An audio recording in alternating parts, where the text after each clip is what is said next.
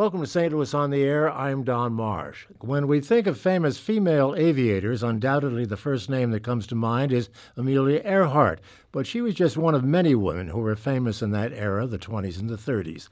They operated in a man's world, but held their own in air shows and air races, barnstorming all over the country, drawing huge crowds fascinated by the novel flying machines and the people who flew them. My guest this segment was equally fascinated and has written a book about the women who lived in that world. The book's titled Fly Girls: How Five Daring Women Defied All Odds and Made Aviation History. The author, Keith O'Brien, joins me in studio. Keith, thanks for coming in. Oh, thanks for having me. This is a perfect subject for International Women's Day, isn't it? It sure is. Well, and I personally think it's a perfect subject for any day. It is. You know, you picked five women, but there were certainly more than five, which surprised me.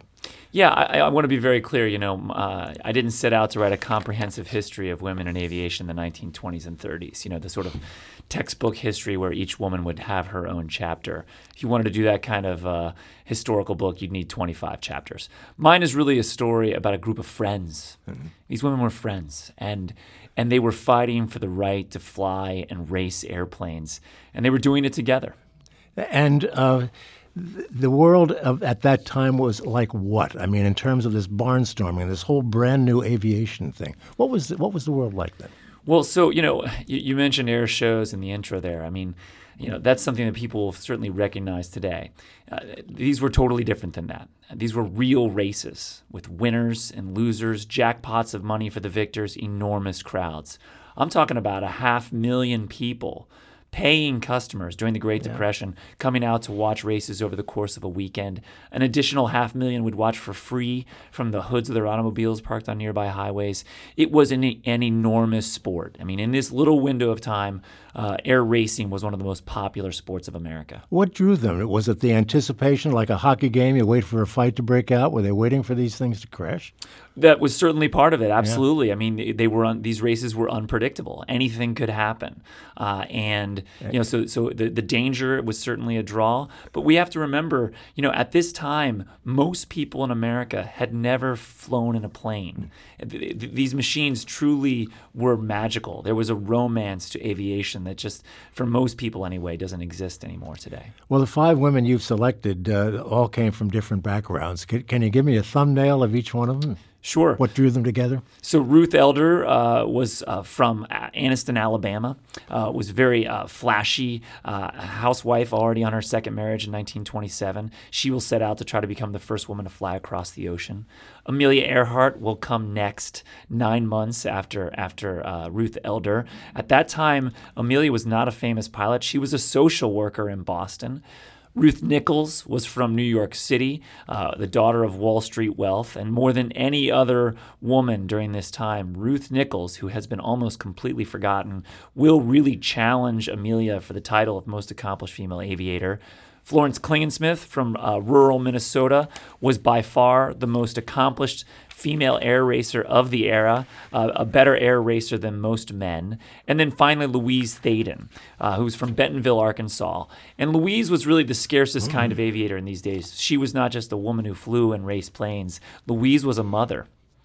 What was it about them? I mean, they did come from different backgrounds, obviously. How do you connect the dots between these? What was alike about them? That's a great question, Don, and I did spend a lot of time thinking about that when I was researching the book because, on the face of it, they were very different. But there were a few commonalities, and one really important one, and that is, even when these women were just young girls, still just girls, they knew they were different. They knew they weren't like the other girls they went to school with. Amelia liked to wear her hair short. Louise Thaden did too. Louise didn't like to wear the frilly white dresses that her good Southern mother would dress her up in Arkansas. Louise wanted to wear overalls and get dirty with the boys. They were different, and they knew it. And one of the things that I think is really important here, and a lesson that I as a parent have taken to heart today, is that, at a time when parents, and in particular fathers, could tell a young girl, a teenage girl, who she will or will not marry, where she will or will not work, these parents let these young girls, find their own path, choose their own destiny, and they did that. Right. How did men accept the women coming into this field, which was male-dominated, obviously? It was a struggle for these women. Many men in aviation, many pilots, many reporters in the press mocked these women, and would take every chance they had to take shots at them. Just to give you an idea, at these air races, planes crashed all the time, and pilots would often die right in front of the grandstands over the course of the weekend. It's something we can hardly imagine today, and still the race would go on. When a man died in these races, they would often be hailed as a hero. There were actually times when they would hold the funerals that very weekend on the airfield floor with moments of silence and flybys and ashes scattered from the sky from a plane. Literally, when a woman died in the air races, there were the critics, the male pilots to blame them, the male reporters to blame them. They not only faced criticism when they crashed and died, they would often be blamed for the crash when indeed it was just the fault of a mechanical failure or the plane itself. And one of your 5 did in fact die under these kinds of circumstances. Yes, yeah. Yes. What happened there with Florence? In 1933, Florence Klingensmith is invited to race against the men in Chicago. It's a seminal moment, truly in aviation history. And the reason why Florence is invited to race against the men is because she has proven herself to be worthy of that challenge. And in that race that day, she's flying what is known as a GB, a very, very fast plane of its day. And the GBs had killed many men before. And on this day, the GB, very fast, Florence was doing great, challenging for the lead. And as she made the lap at the home pylon, the tower in front of the grandstand, at the end of lap 8, the right wing of her plane began to disintegrate, tearing apart, buckling under the strain of the speed. Florence goes down. And, in the aftermath of that crash, Florence is blamed for it.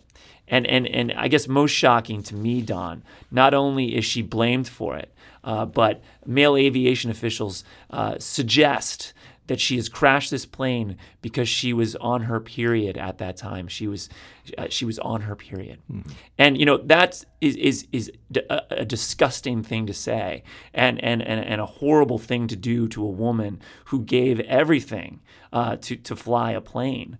But the fact is, in the early 1930s. The U.S. Department of Commerce, which was the regulating agency at the time, that's the FAA of its era, had written into the rules of aviation that women were not to fly within 3 days of their period. How did the other women react to Florence's death?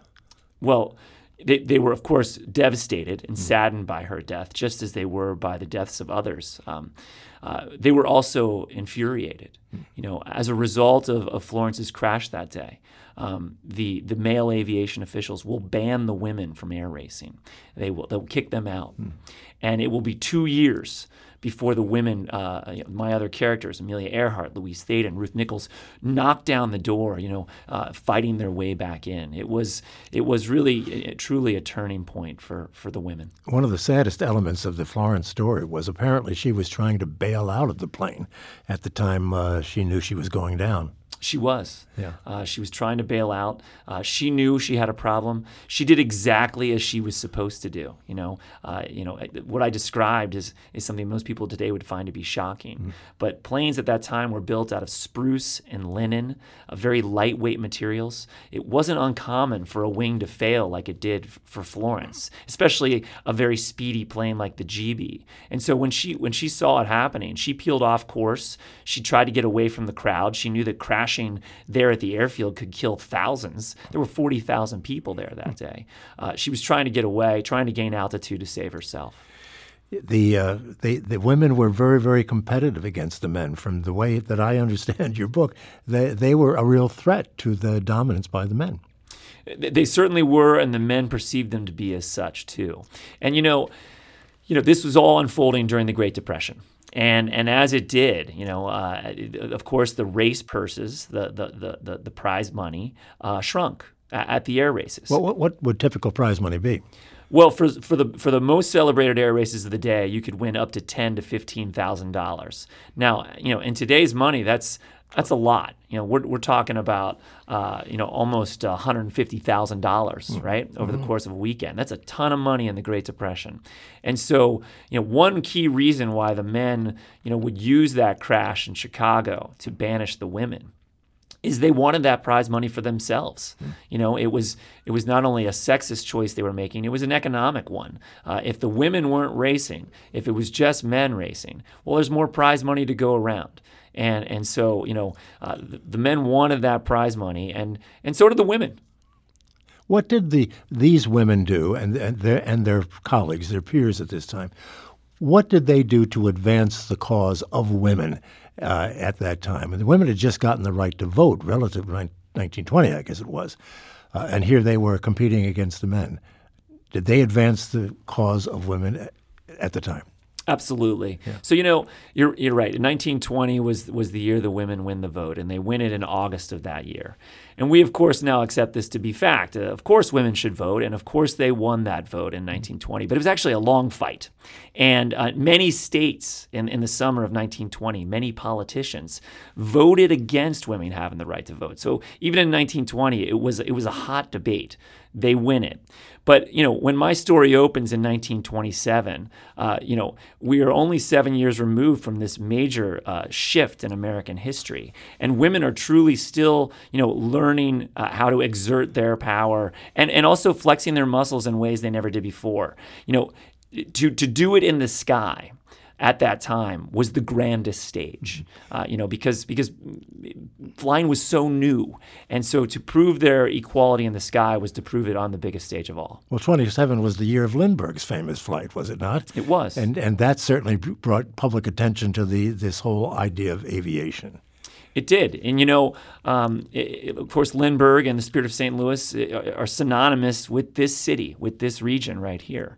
And his flight in May 1927 absolutely influenced and inspired these women. But I think it's also interesting to note some other connection here, a connection that flips the script. The cover of my book is a photograph of these women in 1929 when they were racing across the country in the first ever women's air race. And on this race, the male aviation officials forced them to stop 8 times. They couldn't fly nonstop. And one of these stops, Don, was right here in East St. Louis. And that photograph that is on the cover of my book was taken right here shortly after these women landed that day in August 1929. I noted that in going through your book that photograph was taken right here. How much of this barnstorming activity was taking place in this part of the country? Oh, it was everywhere. There were regional air races that would be held in many different cities. The national air races, which was sort of the Super Bowl of every year, would be held in Cleveland or Los Angeles, sometimes Chicago. But there were races and events held all the time. In 1937, Louise Thaden, again, one of my main characters, she will break the female speed record right here in St. Louis. She'll fly her plane, a Beechcraft, at 197 miles an hour over the city of St. Louis. So again, we always think about St. Louis being synonymous with Lindbergh, with Doolittle, of course, with the Spirit of St. Louis. But the local history here has much gender diversity as well. It may surprise a lot of people to know, we only have a minute left, but a lot of people, that there were African-American female pilots doing this sort of thing as well. There were, and famously, Bessie Coleman was the first African-American female pilot in this country. She died in a plane crash in Florida in 1926, and she is still considered to be one of the great pioneers in aviation of any race. Indeed, Bessie Coleman was more famous than my flyers before her death. Again, very, very quickly, Amelia Earhart is the one that everybody knows, but you say that she was not the best of the pilots of these women. There's no way to definitively say who was, quote, the best, but as far as air racing was concerned around pylons, even Amelia herself would have said that, some of these other women were more talented than she was. What kind of reaction have you been getting from women to your book? Well, I mean, I've been having a great reception and great reactions around the country. I had an amazing event last night at Wings of Hope here in Chesterfield, and I'm really thrilled too that this book just came out in a young readers edition, written for 8 to 12-year-olds, so kids can now enjoy this story too. And folks, we'll have a chance to talk with you tonight because you're going to be at the Novel Neighbor in Webster Groves at 6:30 tonight talking about your book. I will, and I'm super thrilled to be there. Tonight we'll be really focusing on that Young Readers Edition, bringing this story to kids. The book is Fly Girls, How 5 Daring Women Defied All Odds and Made Aviation History. Keith O'Brien, thank you so much for being with us. Thank you, Don, for having me. This is St. Louis on the Air on St. Louis Public Radio, 90.7 KWMU.